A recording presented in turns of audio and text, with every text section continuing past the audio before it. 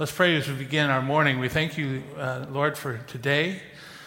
We thank you that you are Creator God, that you have made provision for our salvation. And I would ask this morning that you would minister to us by your Spirit, that you would manifest your presence here today, that you would just coach us and lead us and guide us in the story of Jonah. We pray in Jesus' name, amen. All right, how many were here last week? And what is something that you took away from the discussion of Jonah last week? Let's hear two people. Something about Jonah that you remember from our discussion last week, either knew or you already knew but had affirmed. The possibility that Jonah died. Was that new or is that something? Yeah, I'd never heard that. You never heard that before? Yeah, I have a picture of Jonah on the Sistine Chapel. I have it on a slide, and I actually have it in a book here that I got at the gift shop there. And Michelangelo had his own view on Jonah that we'll get into a little bit this morning. It's kind of interesting that related to that same idea. Anybody else? Something new or affirmed about Jonah from our last week? Yes? It may not have been a whale. It may not have been a whale. Might have been, it might have. I like to think personally it was a special fish that God designed. Maybe with a little apartment inside and a bunk bed or something. Yes. But God can do it. He's creator. He can do what he wants. Yeah. But certainly would have got the Ninevites' attention. What does Nineveh refer to, by the way? The name Nineveh. Anybody remember?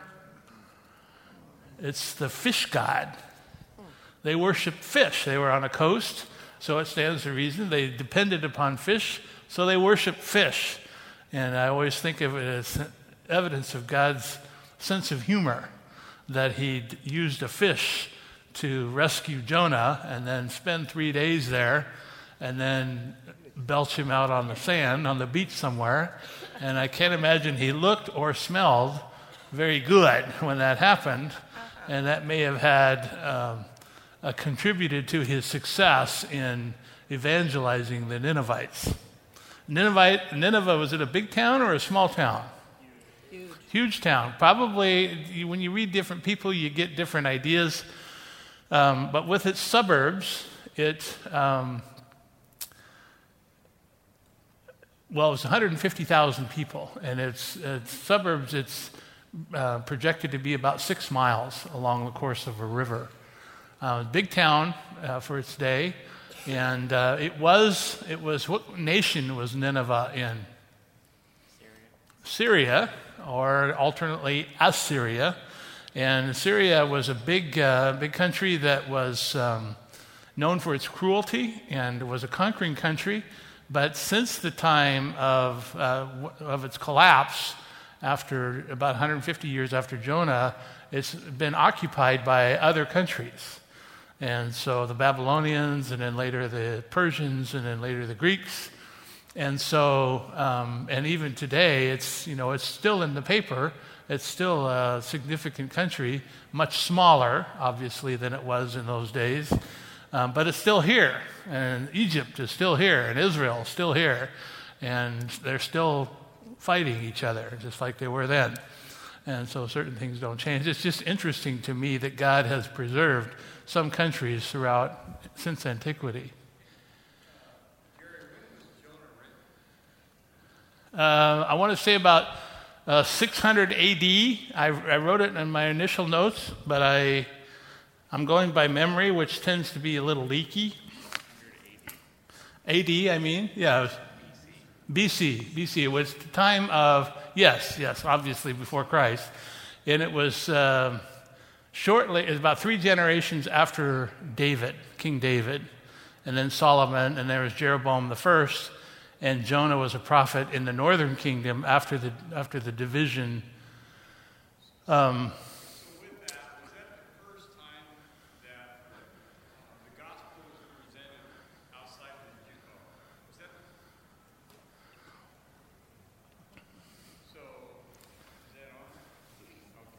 was that the first time the gospel was presented outside of the Jewish nation? the question is, was it the first time that the gospel was presented outside of the Jewish nation?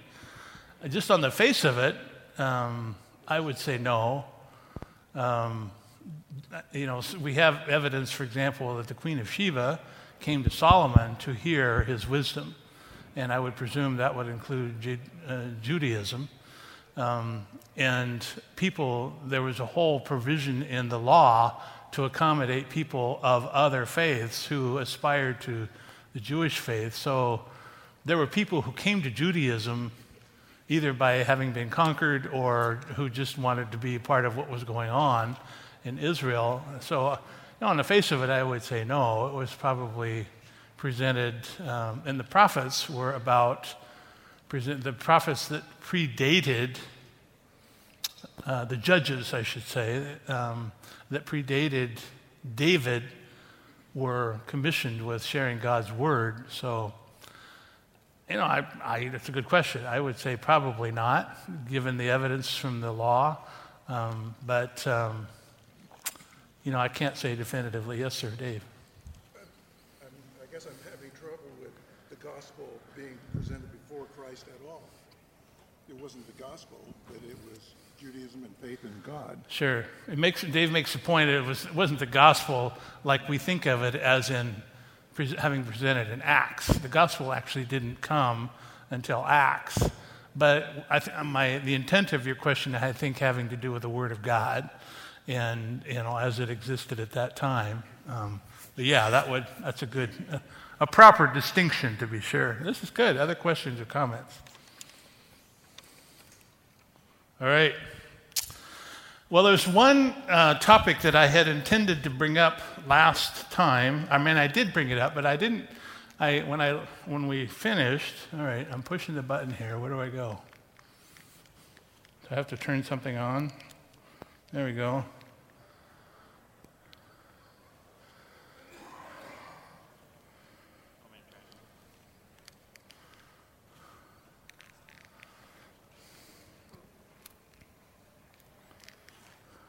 All right, what am I not doing here?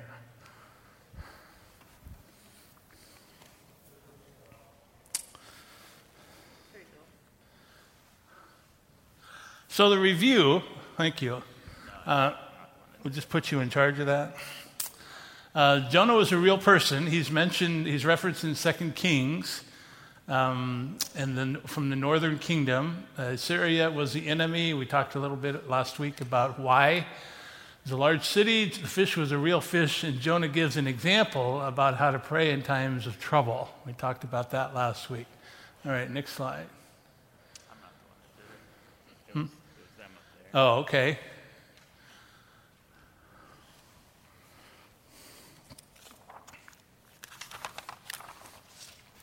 I have handouts here that I've listed here, and I don't. Last week I really didn't go A, B, and C like you're used to with Pastor D, and so if we get to the end of this and there are questions that you haven't filled out, I'm certainly happy to. Yeah, he's got to grab something. Okay, certainly, give me any questions. This is pretty straightforward this morning.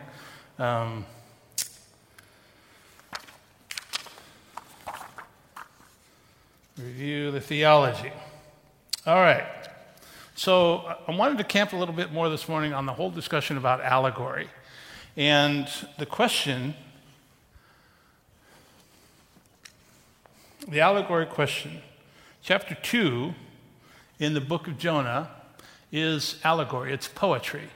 You recall that discussion where chapters 1, 3, and 4 are... there we go. No, go back. Okay. 1, 3, and chapter 2 is allegory. Chapters 1, 3, and 4 are narrative. They're history. And Jesus refers to Jonah twice in the Gospels.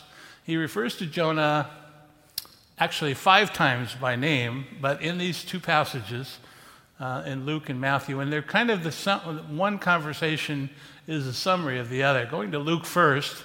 As the crowds increased, Jesus said, "This is a wicked generation. It asks for a sign, but none will be given it except for the sign of Jonah. For as Jonah was a sign to the Ninevites, so also will the Son of Man be to this generation. Then the verse 31 about the Queen of South will come, and I've deleted it just for the purpose of keeping it on the slide here. The men of Nineveh will stand up at the judgment with this generation and condemn it, for they repented at the preaching of Jonah, and now something greater than Jonah is here. Now Matthew amplifies it just a little bit more. You'll see the similar text. A wicked and adulterous generation asks for a sign, but none will be given it except the sign of the prophet Jonah. Well, what exactly was the sign? Well, the sign was, Jonah was 3 days and 3 nights in the belly of a huge fish. So the Son of Man will be 3 days and 3 nights in the heart of the earth. The men of Nineveh and so forth.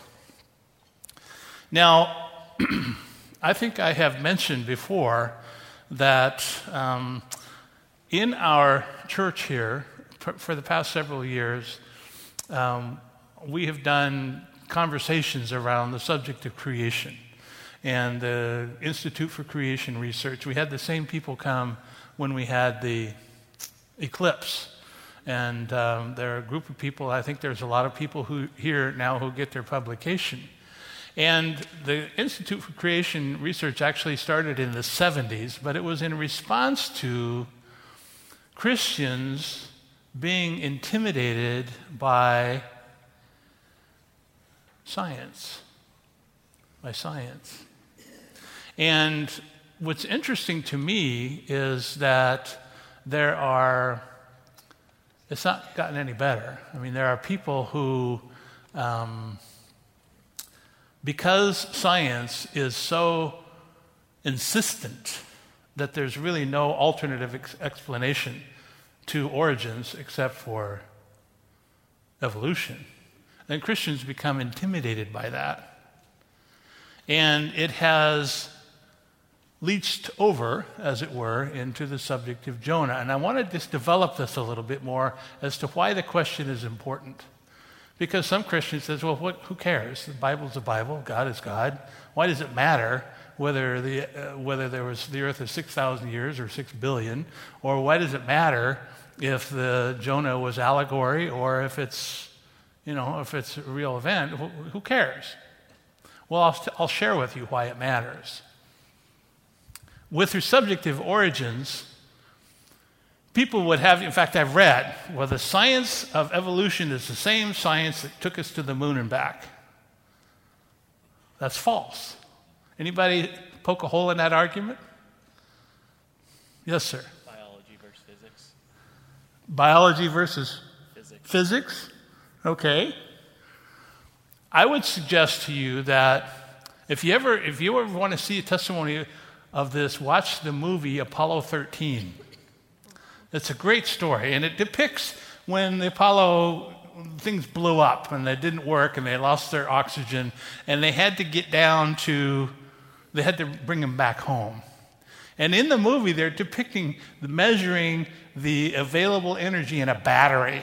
How many amps does it have left? And how many are we going to need to get the astronauts back home?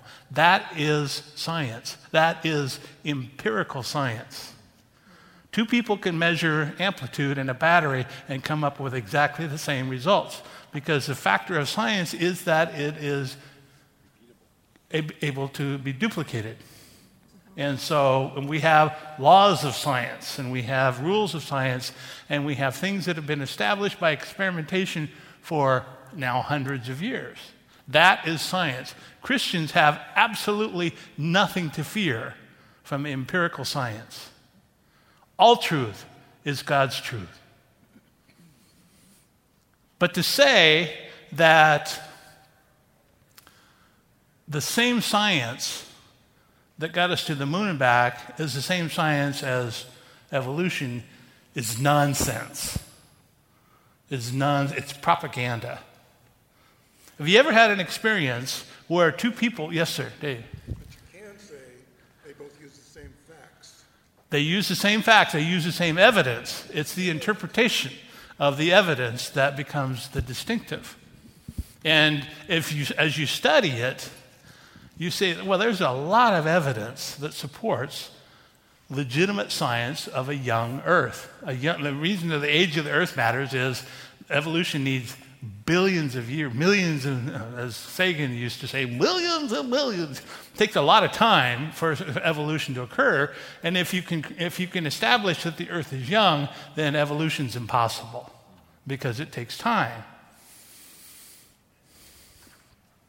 So the distinctive in the debate becomes, well, if you have evidence, then what do you do with it? How do you interpret it?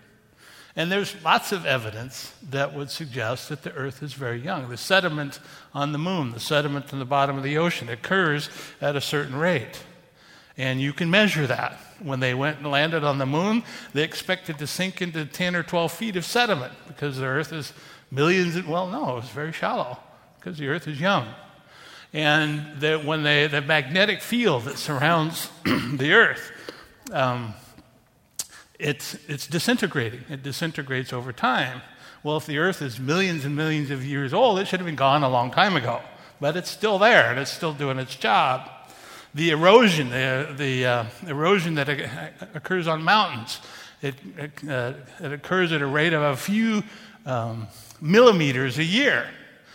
Well, if the Earth was millions and millions of years old, there wouldn't be any mountains. They'd all have eroded flat because of the erosion rate. Yeah. We, men's discipleship Bible study, we were watching a video, and they were saying not only the Earth, but other planets, their magnetic fields are still pretty strong. Sure. The So, same principle. They're supposed to be even older than Earth. sure. And they still have a magnetic field. Yeah, I got to be real careful about getting into the weeds on this stuff because I can go all morning. But the point being is that Christians have nothing to fear from science, from legitimate science. The other thing is that naturalism. 1 Peter talks about naturalism, people looking at the earth and saying, all things continue as they have. Means that the rules of biology and physics that exist today are the same ones that have always existed. Well, what would such a person do with the miracles described in the Gospels?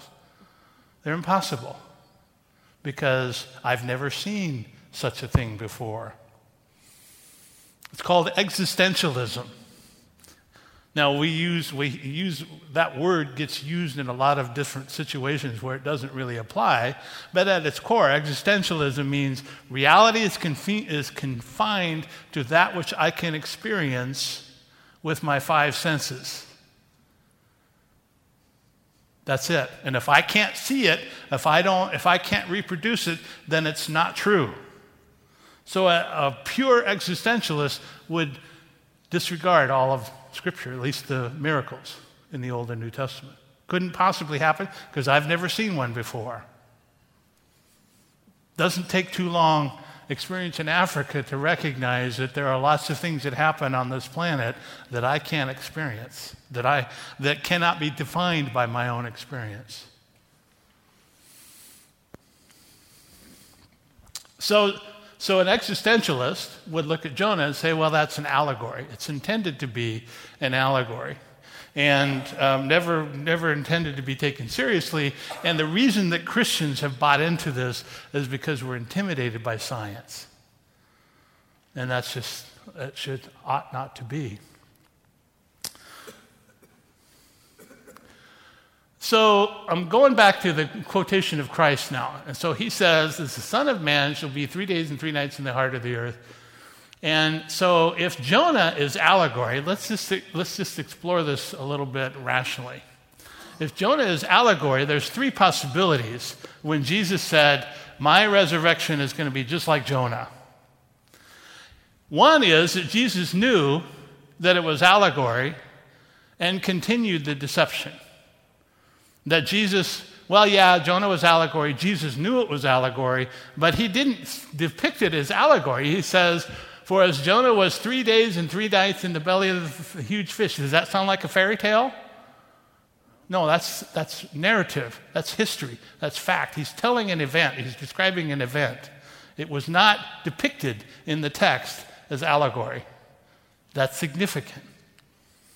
So Jesus knew it was fiction, it was false, but he continued to lie anyway. What does that do to Jesus' qualifications as Messiah? He lied. It's flushed. Yeah.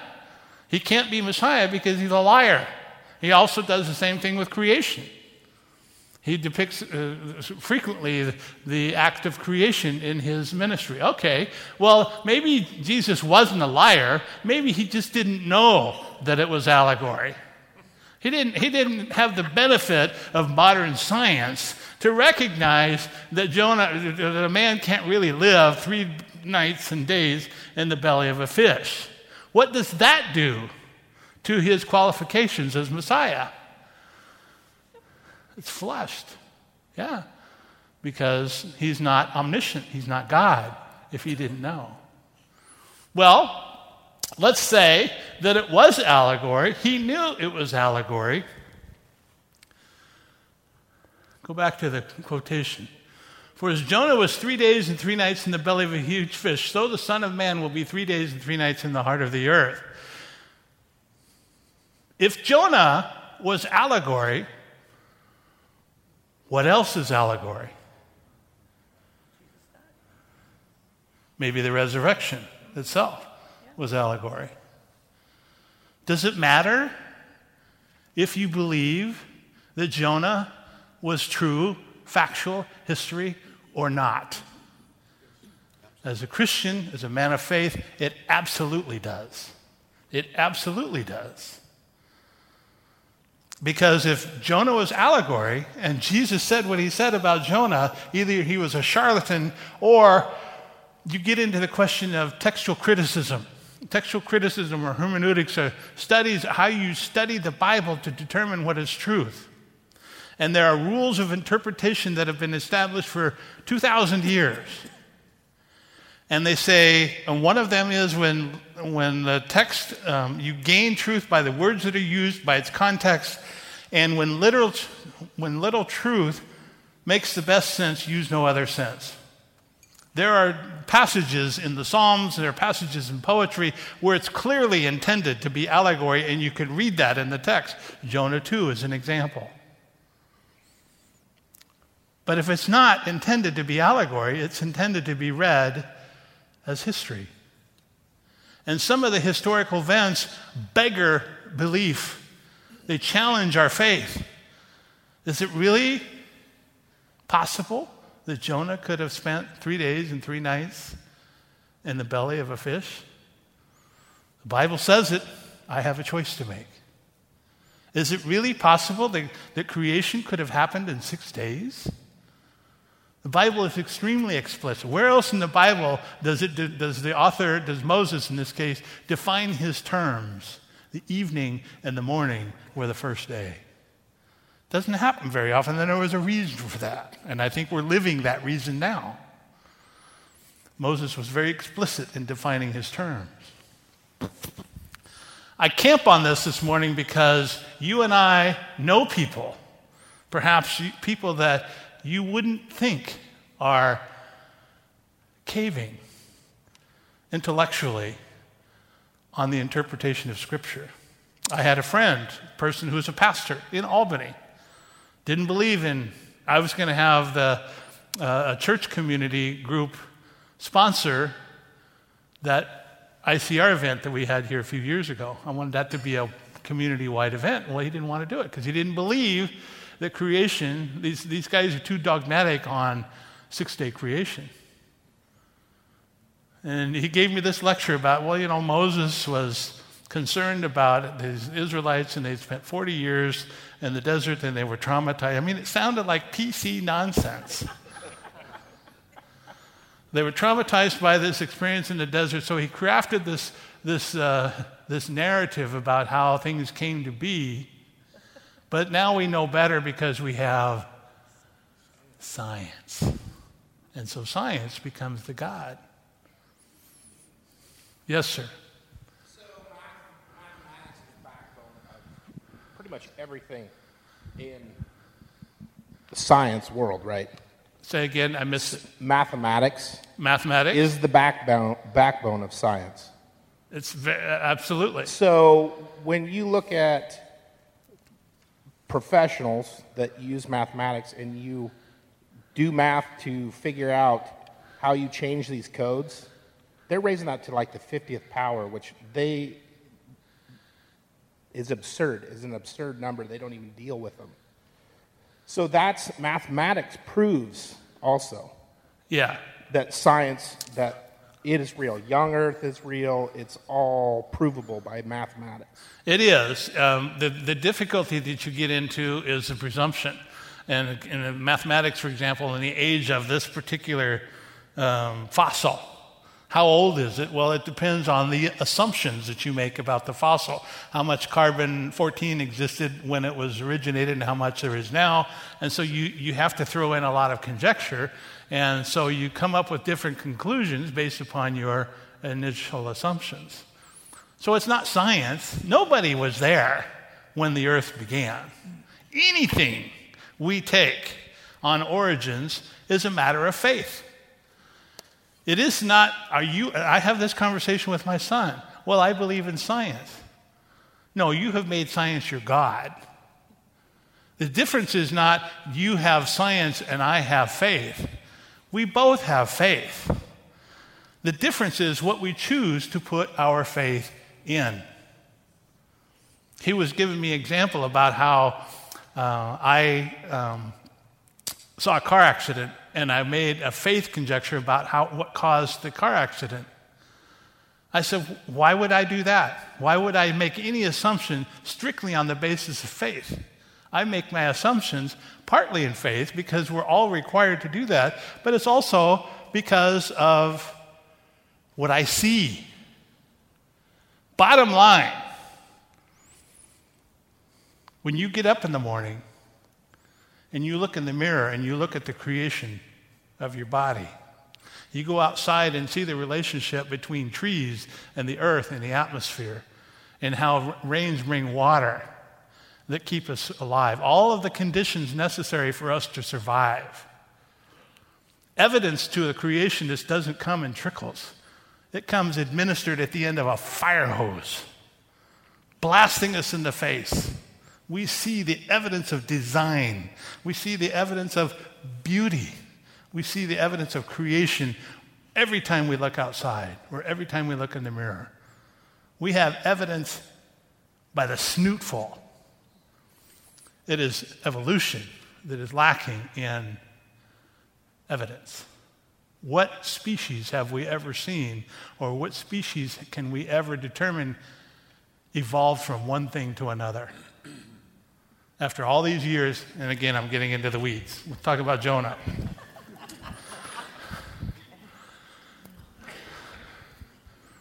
Okay, so the first question on your quiz is probably the most significant thing I wanted to camp on today, and that's why I spent so much time on it. This is the picture of Jonah at the Sistine Chapel. And you can tell it's Jonah because there's this fish here in the picture. And doesn't look like a fish that would be big enough to swallow the Jonah, especially since Jonah looks a little pudgy. But at any rate, that's Michelangelo's depiction of Jonah and the whale on the Sistine Chapel. Now, Michelangelo put this picture in the ceiling right over the altar, where the chapel is the chapel. It's where they hold church services, and there's an altar there. It's a huge place. It's probably I'd say 3 times as long as this sanctuary, and probably just as wide. And so he puts this right over the altar, and the reason that he did that was because he depicted Jonah as the second person to have been resurrected by God. What would you say to that? I said that wrong. That Jesus was the second person to be resurrected by God, and Jonah was the first. Now, his argument was, well, there's other people who were resurrected. Jesus raised Lazarus. and the centurion's daughter, and Elijah and the widow of Zarephath, her son. There were other people raised from the dead in the scriptures, but they were raised by prophets, ostensibly. Obviously, everybody is raised by God, but through the prophets. And Michelangelo believed that Jesus took a secondary position to Jonah because Jesus was the second person raised by God. How do you respond to that?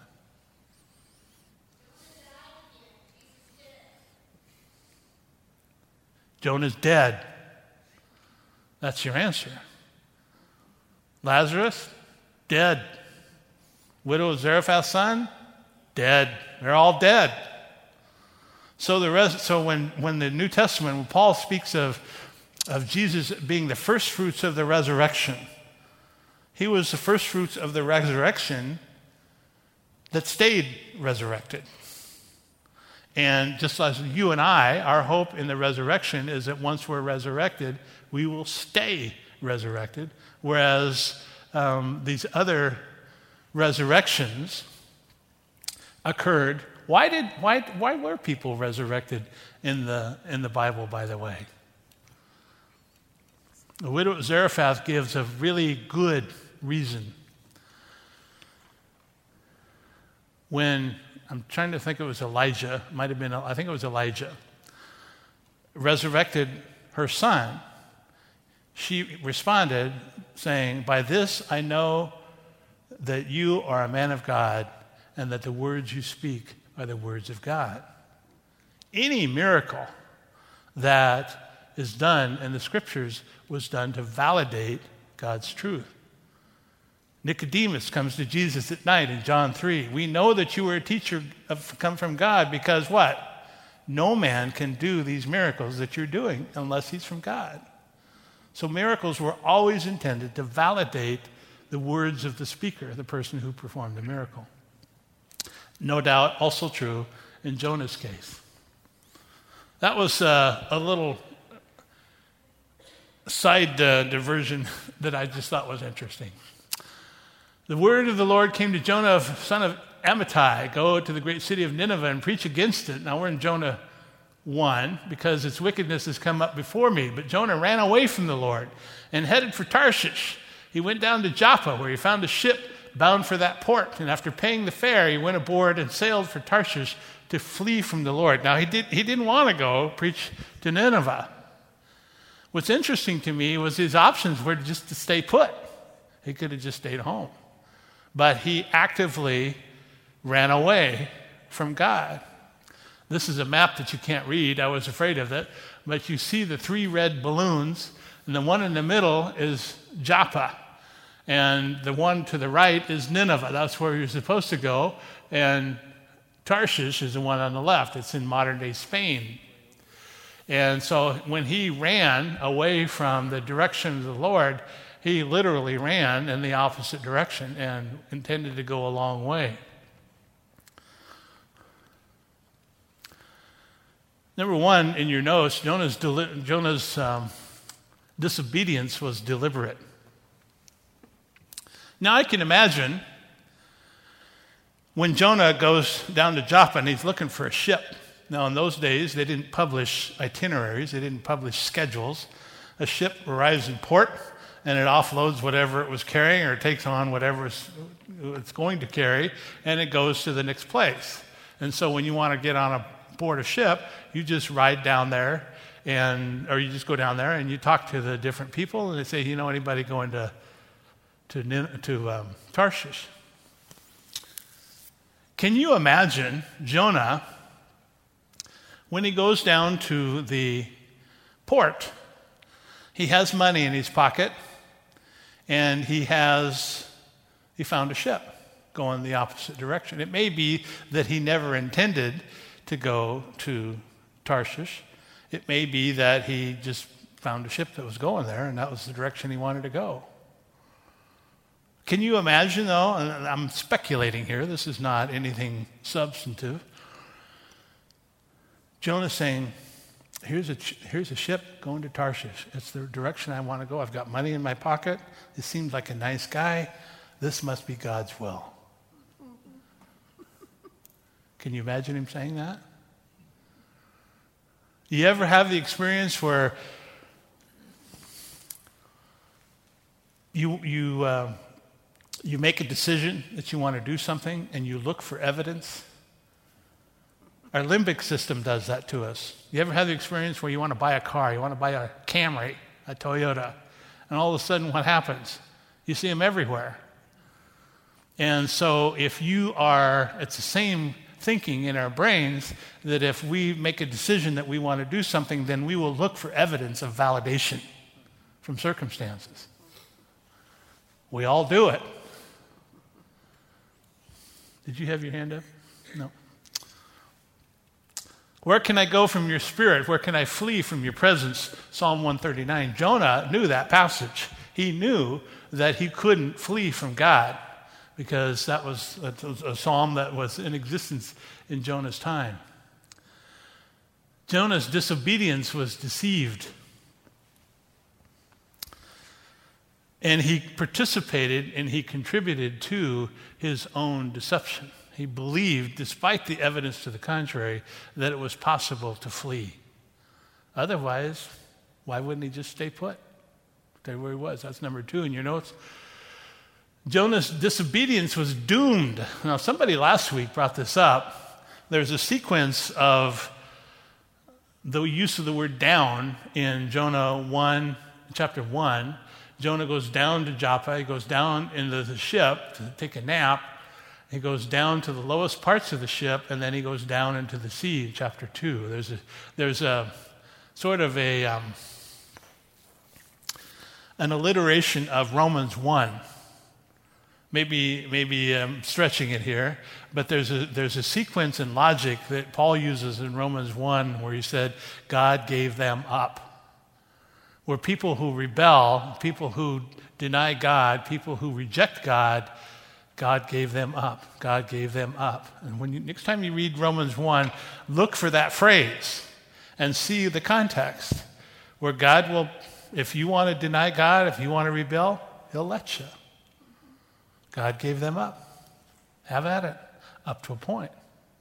Now in Jonah's case, by God's grace, God didn't just let him go. Next thing you know, Jonah's disobedience was disciplined. And by disciplined, I mean corrected. For whom the Lord loves, he chastens and scourges every son whom he receives. If you endure chastening, God deals with you as with sons. For what son is there whom the Father does not chasten? But if you are without chastening, of which all have become partakers, then you are illegitimate and not sons. Furthermore, we have had human fathers who corrected us, and we paid them respect.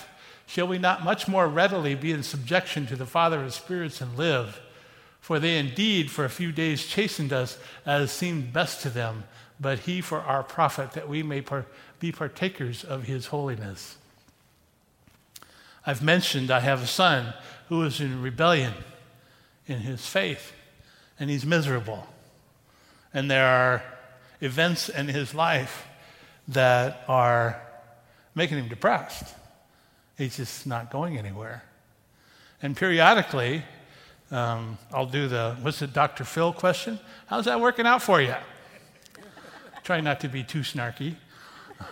It is tempting.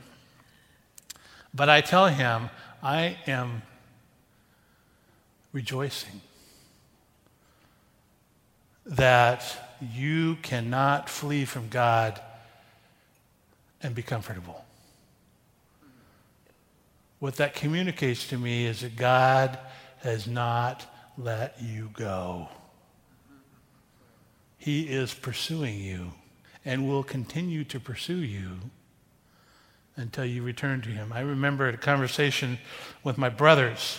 We were painting a house, painting my dad's house. I have 4 brothers. My oldest was a pastor, still is.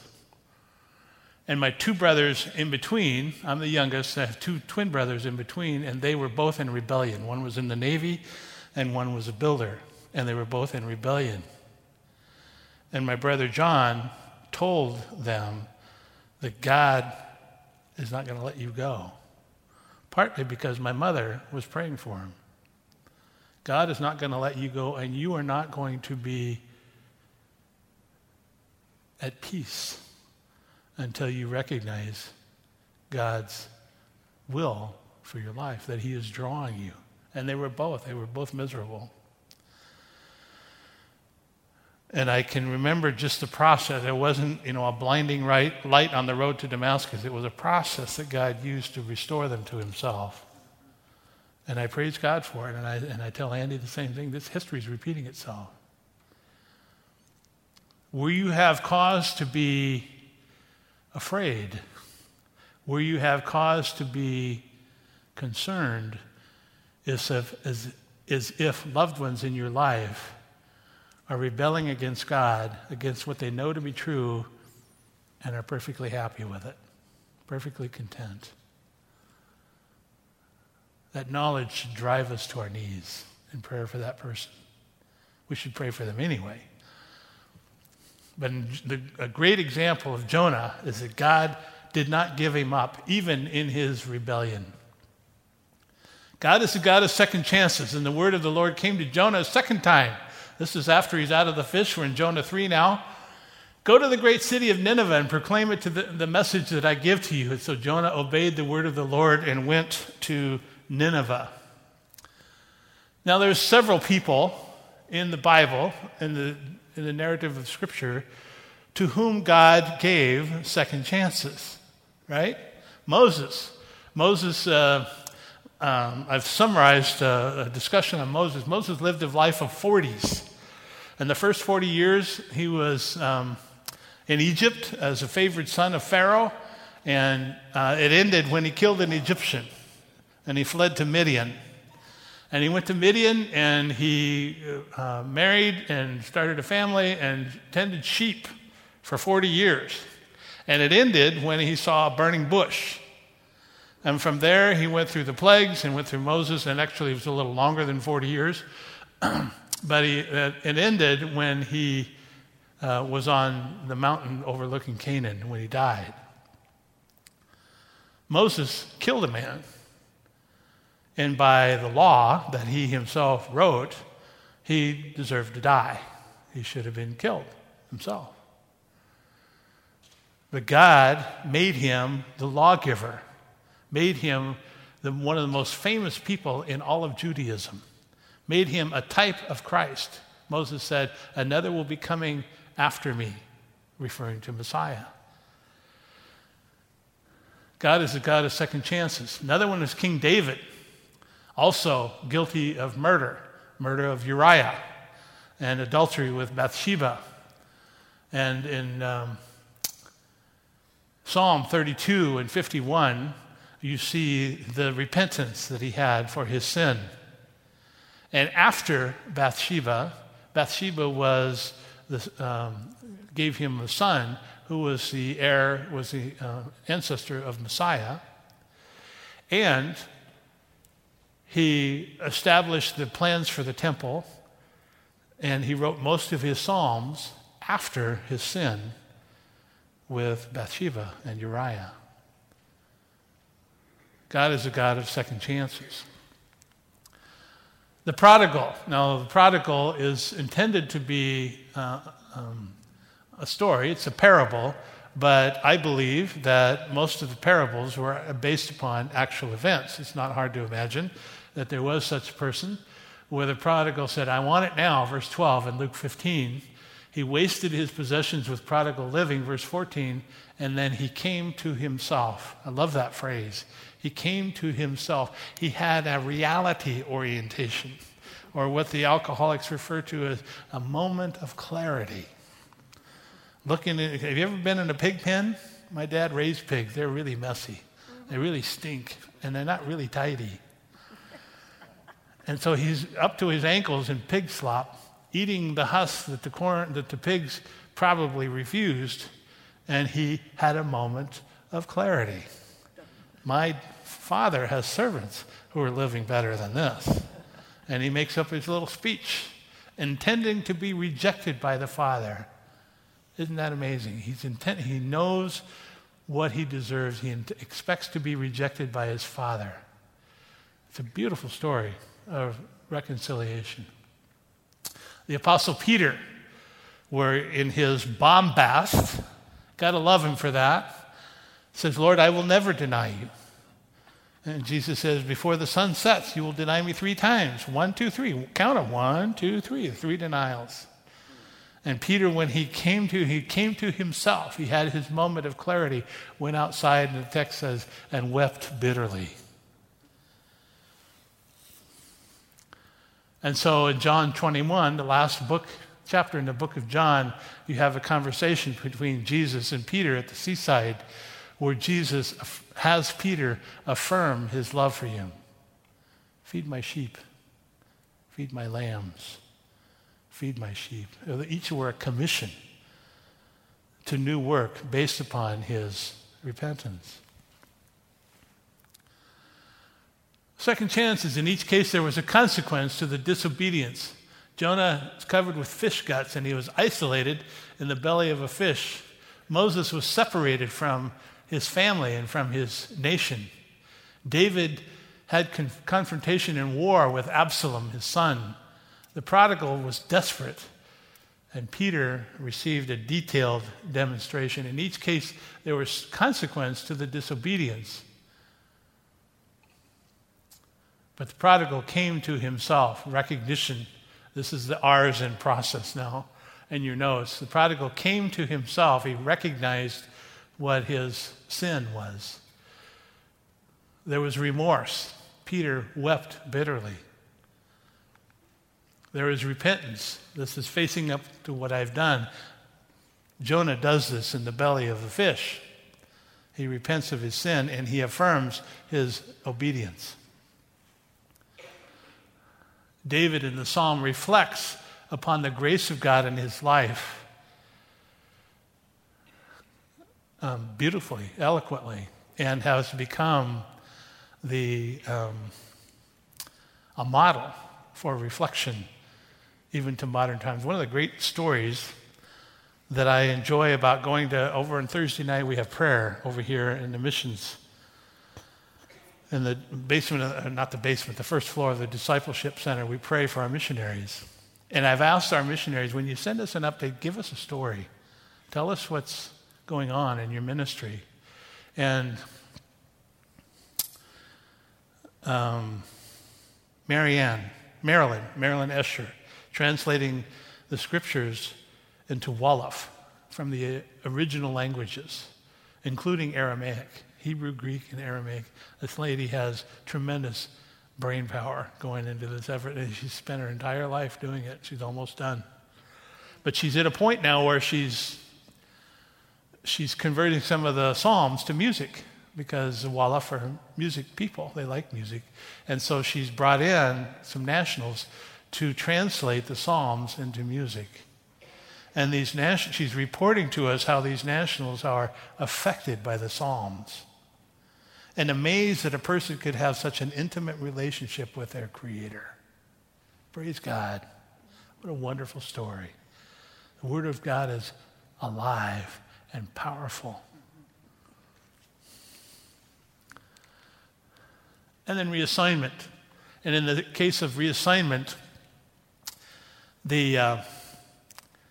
oftentimes the work that we're called to do because of our restoration is as great, if not greater, than it was before. I'm almost out of time. I want to make one more point. Easy believism.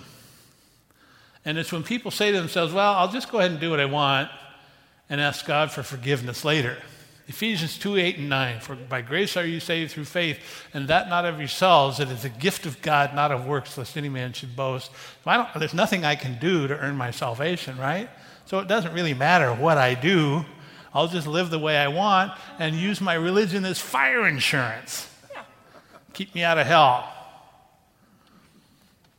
Well, you don't spend too long in this church and hearing messages from this pulpit to understand the fallacy of that kind of thinking, but it's very common. very common theology. And there's this huge debate in Christendom about, is it possible that a person can be saved if they don't show any fruit? They don't show any evidence. And our pastor, Dee, has taken on that discussion in the discussion of Hebrews, or did over the last year. No, it's not possible, it's not likely that a person who does not bear fruit has a saving faith. Your faith is given evidence by what you do. Not to say that works are required for salvation, but there ought to be some evidence if your salvation is genuine. Well, that's the whole debate. It was written, surfaced several years ago by a guy named John MacArthur. He wrote a book called The Gospel According to Jesus. Anybody ever heard of that? Several of you have. And he came from a grace through faith tradition, but was just plagued by how often people held to this idea. Christians who, I can do whatever I want, and God will forgive me. So, sometime before I die, I'll fess up and we'll be cool. There won't be any consequences. Yeah, there is. Psalm 19, who can understand his errors? Cleanse me from secret faults. Keep back your servant also from presumptuous sins. That statement there is a presumptuous sin. Let them not have dominion over me. Then I shall be blameless, and then I shall be innocent of great transgression.